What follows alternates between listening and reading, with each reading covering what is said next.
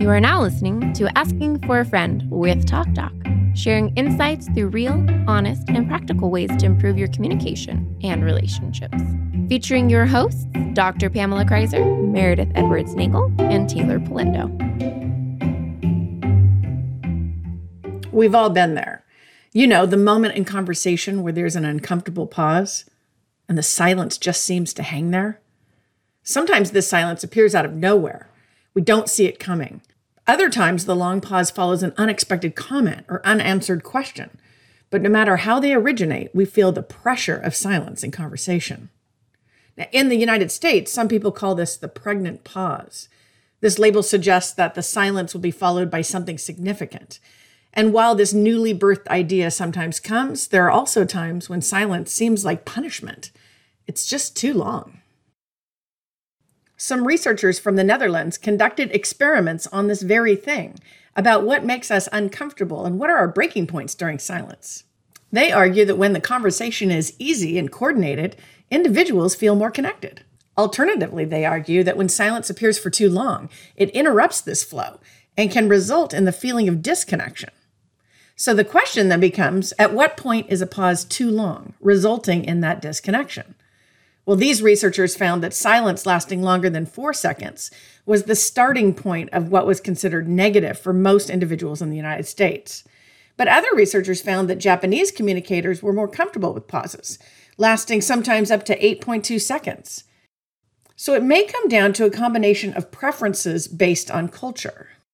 In a different study, Stivers and colleagues researched conversational silence, and they studied 10 different languages, comparing them. In their comparison, most speakers tried to use as little silence as possible, while also attempting not to speak over the other party. So in their study, most subjects had very little delay and very little overlap. Stivers and her team suggest that striking this balance appears to be universal across these 10 languages. Collectively, the research suggests that most interpersonal communicators like to keep silence to a minimum. But are there times when we need silence or can use it strategically? Well, there have been many studies about how silence works in the classroom and how it can yield positive outcomes if it's carefully managed by teachers. For decades, instructional researchers have studied the concept of what they call wait time. Now, wait time is the actual time elapsed between the time when a teacher asks a question and an answer is provided by a student, or perhaps the teacher answers their own question. In her original study, Rowe shockingly measured teachers' typical wait time and found that it was between 0.7 seconds and 1.4 seconds after asking a question before allowing a student response or continuing to talk. And research since that time has shown these averages are still true today. Now, in this line of research, scholars have wondered what happens when teachers wait for more than 3 seconds for students to answer their questions. Well, here's what they found. The results were very positive. When teachers waited more than 3 seconds, student responses were longer. More students volunteered answers. There were fewer "I don't know" answers given. Students asked more questions, and they responded to each other more often. But here's what's also interesting. The results were positive for teachers, too. When teachers waited more than 3 seconds, teachers' quality of questions increased. Their strategies became more diversified.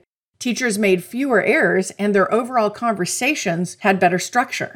Now, whether you're communicating in an interpersonal interaction or communicating in the classroom, silence can be managed and used strategically. So it may come down to understanding your own preferences and culture to find the sweet spot for higher productivity. In the US, for example, it appears that responding under 3 seconds harms elaboration in the classroom, but responding later than 4 seconds could appear awkward in interpersonal conversation. While all of this research is interesting and helpful, it does appear that paying attention to context matters as well.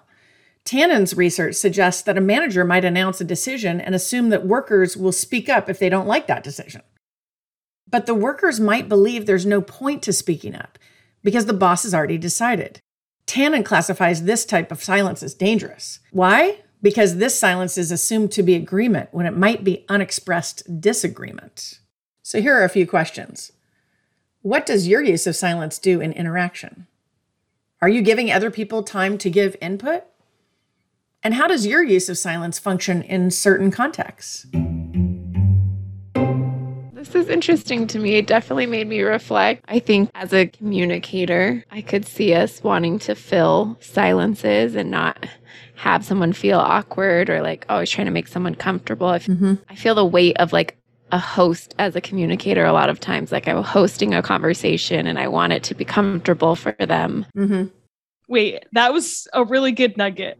You feel the weight of being a host in communication? Yeah. That's a really good like visual. Do you feel that way though? Yeah, I completely relate with that. I've never heard that before. Yeah. I don't know, it just came to me. Like it's a dance and I don't want my partner to feel uncomfortable and I don't want to step on their toes, but I feel like that's something I always am annoyed by if I start talking over someone. And so I do want to give them space, but then you don't want the awkward pause. So you're trying to read them. And obviously if you don't know them that well or if you don't speak with them often, you don't know their rhythm, I guess. I remember one friend and it took us a while to figure out our rhythm. She would talk just kind of without any pause. And I am constantly affirming people with noises, little interjections, so that they know I'm listening. But it always interrupted her flow because she would just tell a story without. So it took us a while and we finally figured out she would give me little pauses and I would not interject as much. So I'm not interrupting her story, but it felt like a dance I had to learn with a new partner. Sure.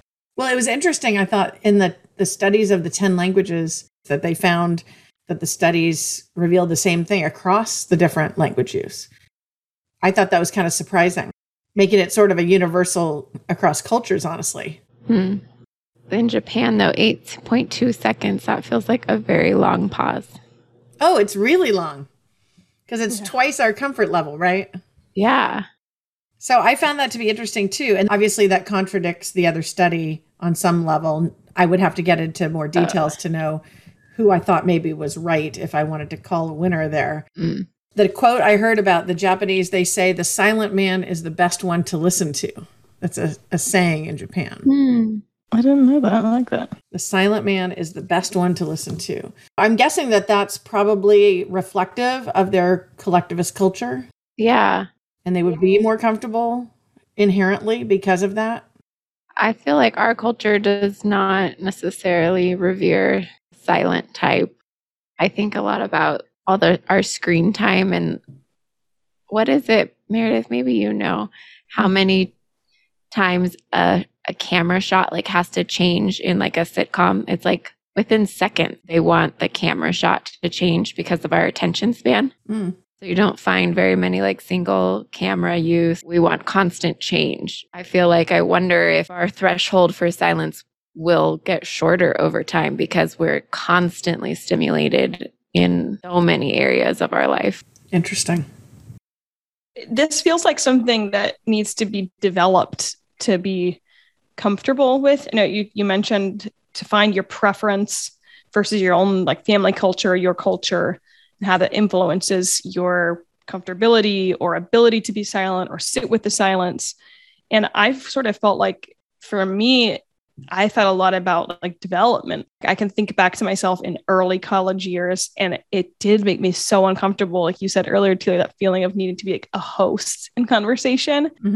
I think that you put words to what was going on in my brain back then, where now I still have those moments, I know, but I feel more comfortable with the waiting. You know, maybe it's like an increase in patience or something. Or just even comfortability of knowing yourself. You're comfortable with who you are, so you don't need to fill a void or have a performance. Space filler. Yeah, like space fillers. Like I don't need the space fillers as much as I thought I did before. And I think that's like the inch toward finding your own preference is are you somebody that needs those space fillers? I hear what you're saying in terms of doing like the, yeah, when you're interjecting when someone's talking. I still like that because I feel for me, it's my like level of engagement with someone. I'm not trying to fill a space there. I just want them to know I'm paying attention. Yeah. But we talked about before how some people find it a negative. Oh, I think it can be for some individuals. Yeah. I love the analogy you gave about the dancing because it requires that coordination, and that's a fun way to think about communication. And it reminds me that probably there's work to do with those people around us that we miscoordinate with. Yes. We probably all could name a couple people that it doesn't go easily with them. 2 left feet. Yeah. There's a few that come right to mind. I'm like, I don't understand, but we cannot do the dance. We're not good dancing partners. Yeah. The two things that people are trying to avoid across those 10 languages, talking over each other or having too long of a pause, both are coordination matters. Right. Which I find is very interesting. I would alternatively say there are certain individuals that are so easy to dance with in communication that it's seamless. I thought it was really interesting how you said silence can be dangerous because it can be taken as agreement. Yeah. Yeah. Assumed agreement. Yeah. Yeah. So that's kind of the powerful person taking it way too far, Yeah. where they're so insulated in their mind that they're right, that they literally think, oh, they must agree with me because they're not speaking up. Right.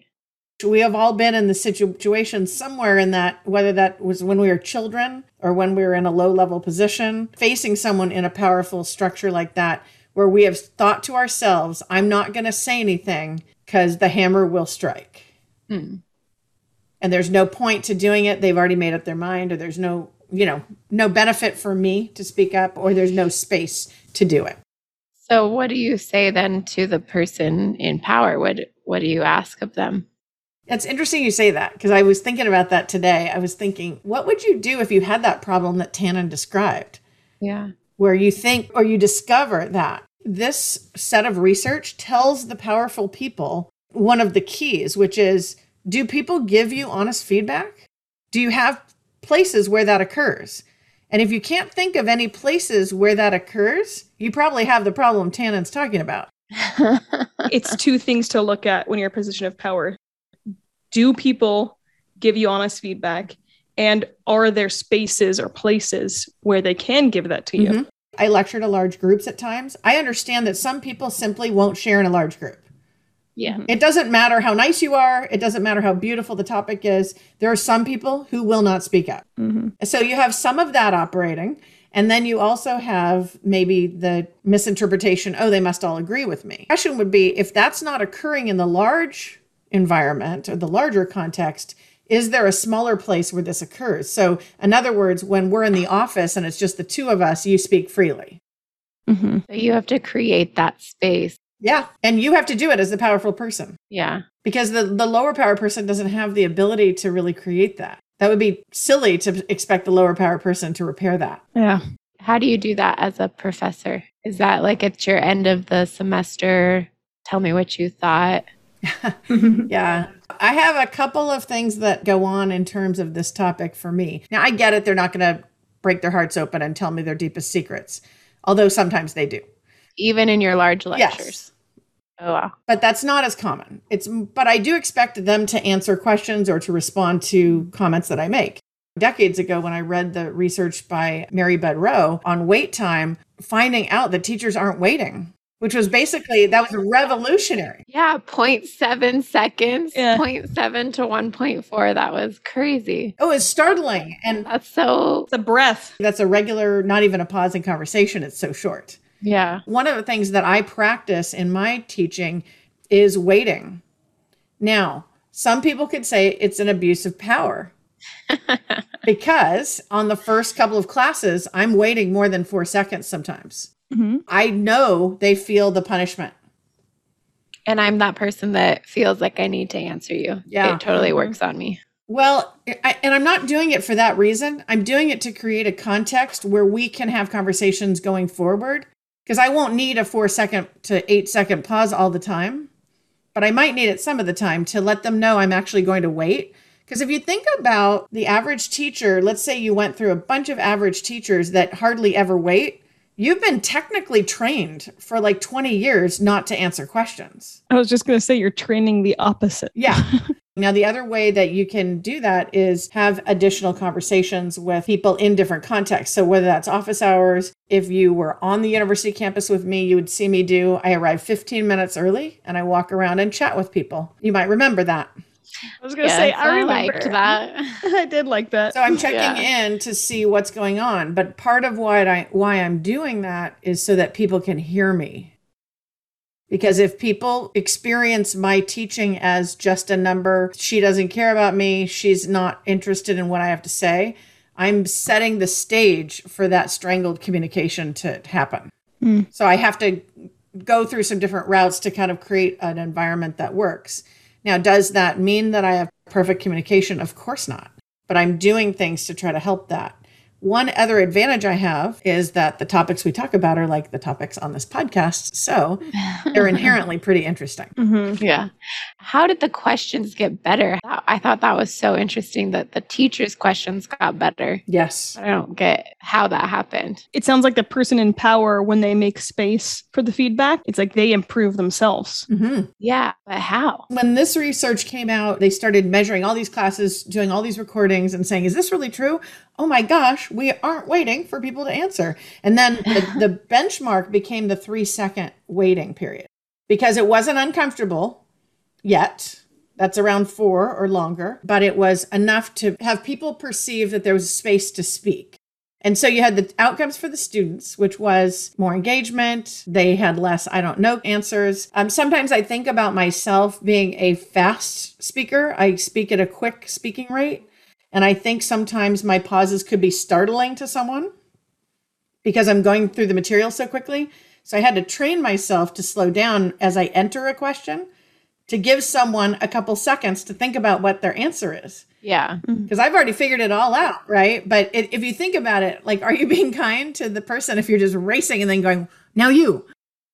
Mm-hmm. That's a good point. It's a little startling. So the student responses were very improved and the more engagement across each other. Now, the part you're talking about, Taylor, that was so interesting about those early studies, and since then, there's been a lot of studies, is that the teachers did a better job overall in every aspect as well, asking more diverse questions, asking better questions.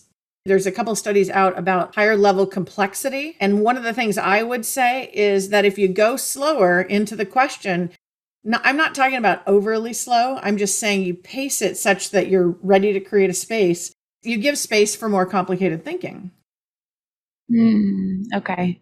I kind of was internalizing this as the teacher or person in power or supervisor or what have you, or parent, is because of the space and because of the genuine feedback they're receiving, there is reduced assumed agreements. Yeah, great. If you're not in a place where you're assuming something, you're actually receiving what's happening. So then you can have this bandwidth at a space to come up with better questions or to invite more of that type of interaction because it's benefiting you too.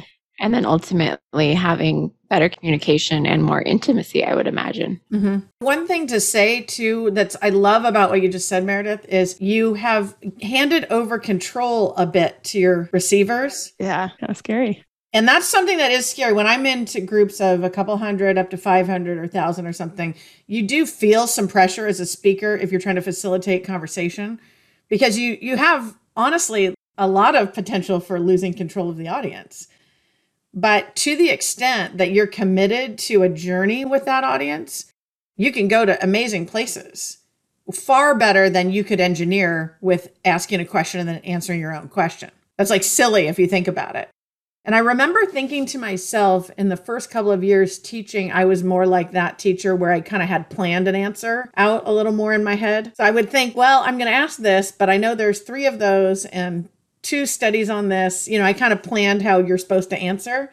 I felt like it was a ceiling on my teaching that I would never become a good teacher until I let go of the control and let the journey go where it needed to go.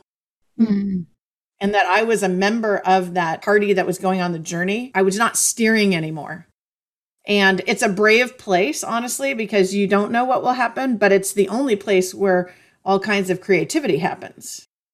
That's got to be hard when you have curriculum or something you're trying to go through. You know what you need to teach that day. And I've seen you through conflict resolution when you taught that class, that you're okay if we don't hit everything where you had planned on going. And I'm assuming that's you and letting people talk. And yeah, I had taught a while before I met you too. So that was good. Yeah. 23 years by then. Yeah. But I would think be very difficult when you need to get through something. If, you have an agenda in a business meeting or teaching and you have what you need to get through. I felt like it's like an invitation to learning for the specific class or the specific employee or the specific child. It's geared toward them rather than geared toward the person in power. It's not always easy to do. It's a balance between trying to get through the points that you want to make. But what I would say about it is it's incredibly insightful to hear someone's honest response. But here's what I hear a lot of teachers say. I don't want to give up control in the classroom like that because I'm afraid I won't have something to say. Oh, it's like an ego thing. Yeah. I had to come to the place as a teacher, in my early years of teaching saying, it's fine to say you don't know. And it doesn't mean you're a bad teacher. Yeah. It means that you need to find it out. Totally. And I wonder sometimes in conversations, so let's switch to like dyadic conversation where we have two parties talking and say, do some people keep that high level of control because they're afraid to be seen? Do they keep that high level? I'm not going to allow silence and I'm not going to allow something uncomfortable because I want to control where this goes and how it goes. And if I give you space, what would that mean about me? Yeah. I can relate to that. If I'm with someone that I'm a little uncomfortable about, or I don't really want them to get an intimate look at me, I will just ask a lot of questions or steer the conversation into kind of more shallow areas because I don't want to really have it turn around and reflect on me. Mm-hmm. Yeah. Or even I could take it back to what you were saying earlier with that, like the hosting conversation, wanting to make sure you don't offend someone. So you like over talk or don't let space for that because you're trying so hard to control that you don't do something wrong. And you don't want to leave space for the fact that maybe you could be. Yeah. It's hard to learn that. Yeah. With the teaching example, I had to just get to a place where I thought about it and said, if you don't know the answer, so what? It doesn't matter. Yeah. Nothing will happen. It doesn't mean I'm bad. It doesn't mean I'm bad at teaching. It doesn't mean I didn't prepare or whatever. And I find myself at times saying, I don't know, I'll get back to you. Yeah. Or I haven't thought about that idea. I haven't found from experience that people say, ooh, see, bad teacher. I think people value that more than me faking an answer. Yes. I was thinking personally and professionally, I feel with clients I work with, my silence could be too much of like a power over. And it would have to be like a really good rapport with someone to use something like that. That makes sense with the research that people perceive it as punishment, especially if you're in a position of power. Yeah. I feel like it could come across like that. Culture plays a huge part too. Personally, I feel that when I was younger and a parent, like my mother would ask me a question, I would want to answer really fast. And now when I'm older, I feel that my silence is showing some form of respect for the question, to pause and think about it. Definitely. Yeah. With my younger sister, am I pausing to really take in what she's saying or to think about the question she's asking, if she's asking for advice instead of just like talking at her? One of the hallmarks of good communicators is their adaptability. So when we say that people are highly skilled in communication, they're skilled when they can adapt to one person differently than to another, or to one situation to another. And to the extent that we use the same speed, offer no silences, or whatever we're doing, trying to get rid of the silences, that doesn't demonstrate the adaptability that we would say is a hallmark of a good communicator. And so one thing that I'm thinking about is this is a great reminder that this is also an area to be adaptable in. So you might have somebody like a client of yours, for example, who needs extra second or two to answer. They just need it for whatever reason. Good point. Because the information's upsetting, because they haven't thought about it, whatever. Yeah. And the adaptable communicator will notice that change in that context change and adapt to it. The thing we wouldn't want to do is have the same patterns across every relationship, because that demonstrates no adaptability. I had a mediation recently when you mentioned culture. I was doing a group mediation, so I had a couple of parties on each side, and they're not from our culture. They were more perceived by me to be from collectivist cultures. And what was interesting is when I asked a question to either party, they were silent for a long period of time. And so what I ended up doing was doing private meetings with them. And what I learned in the private meetings was that culturally, they didn't want to say what their proposed solutions were in front of the other party because they didn't like how that appeared. Mm. And so the silence was feedback to me. I ended up having to do what we call shuttling, which is where we put the parties in separate rooms and just go back and forth. And I guess I was the one punished, right? Because I had to go run around. But I found it interesting because they said, we would never answer that directly, the question you asked in front of that other party culturally, that we would never do that. Mm. And we got a deal, but it took, an extra 10,000 steps to get it. This made me think about perception checking, that you would couple this with that long pause and allow them space to kind of correct you or, oh, actually it was this. It seems like they go hand in hand really well as a way to get more information. I think so, but I would say the adaptability is crucial. So what I'm going to throw in here, and this is for parents of multiple children now, what works with one child doesn't work the same with another child. And so part of that adaptability goes across even children in your own home. So one of the mistakes that some people make is believing we're all in one home, so everyone should communicate the same way. That's not how it goes, actually. Every person experiences the home environment differently. And because of that, with their combined genetics and additional experiences, they don't see the same thing, even in the same interaction. I love that pairing of the perception check, and I would also be watching to see what happens with that particular child. And I know certain children that would respond really well to that and probably wouldn't even wait a second before responding. And maybe another child who wouldn't respond to that and might even dislike the activity. So then it's just at the end of the day, not being right. At the end of the day, it's about what works. Right. So then we do a different strategy. And this is even reminding me of earlier conversations and episodes we've had about studying, the people that you love. Yeah. Studying those people to know how helpful is your silence to them or how detrimental is it. Well, I think the research collectively shows we're trying not to have it. Right. Yeah, we're avoiding it. We're trying not to have silence occur because we don't like it. And as soon as you get to 4 or 5 seconds, we're working hard to get out of that situation. And so I love what you're saying because we might have a partner who prefers that more than we prefer it. Yeah, I do. It's not a bad thing, but I'm always like, I want to know what's going on up there. You're like, it's been 3 seconds. Let's go. Do you feel not heard or not listened to when you are hearing silence? Like they weren't paying attention, maybe? No. Sometimes I actually do. I think I notice I'll fill in space with like, so what are you thinking? And it's like, well, I'm thinking to answer. Like, give me a second. Yeah.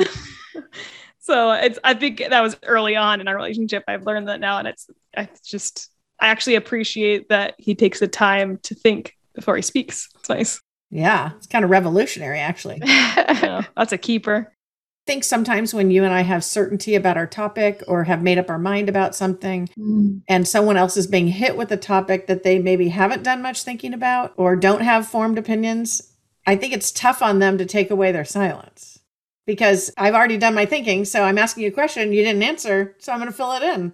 And that's exactly what a bad teacher would do too. Yeah. So are we going to dive into our TC4Gs or what? Trade my comfort for growth. Okay. So I think something I've been working on is not always feeling the need to share my opinion with every conversation, asking questions and hearing people and just kind of letting that sit and settle for a minute. So I think this kind of couples with it a little bit. Unless someone asks a question, being okay with the conversation, not always needing them to know what I think about something. Yeah. For me, I need to slow down always. That's my number one in this space. I need to slow down my rate of speaking and I need to let the pauses happen and let other people dictate the pace, not just me. Okay, well, I don't even need one because you said the one that I need. I'm taking what you just said, everything. I need to slow down. Oh, you're stealing, you're hijacking my TC4G. Hijacking. She's such a cheater. The slow down has to be the hugest professional tool I need in my life. Slow down. I always want to be like, produce, hurry up, get it done, get this done. But slowing down, as I'm learning from obviously the research and waiting, and slowing down is actually more beneficial to my learning anyway, or to my productivity. Well, part of what I want to work on is allowing other people to dictate the pace, because that would demonstrate great adaptability on my part. And that's something I want as a communicator. I want to be adaptable. So you don't want to always be the dictator of the pacing so that everyone has to follow your rules, your micro rules of the conversation. Give them a chance to control how fast we're talking, how quickly answers are happening, and I do the dance a little better, honestly. As much as we collectively try to reduce silence, today we've heard some ways that silence can be useful and even effective in our communication. From the classroom to our close relationships, it presents an adaptability challenge, something we need to actively consider and manage. As we approach the holidays, we have an important announcement. Next month, we will be kicking off our new 6-part holiday series called Family Survival Kit for the Holidays. Our first episode will be published on November 16th, and it will be available on YouTube in video format as well as in our usual audio podcast format. We hope you will check it out and join us as you prepare your holidays, but also your communication with your family. Once again, thank you for joining us today. Please remember to rate, share, and subscribe to our podcast. And thank you for listening to Asking for a Friend. Let us know what you thought of the episode. Our email is hello@afafpodcast.com. This show is for educational purposes only and is copyrighted. Written permission must be granted before syndication or rebroadcasting. Thanks for listening to Asking for a Friend with Talk Doc.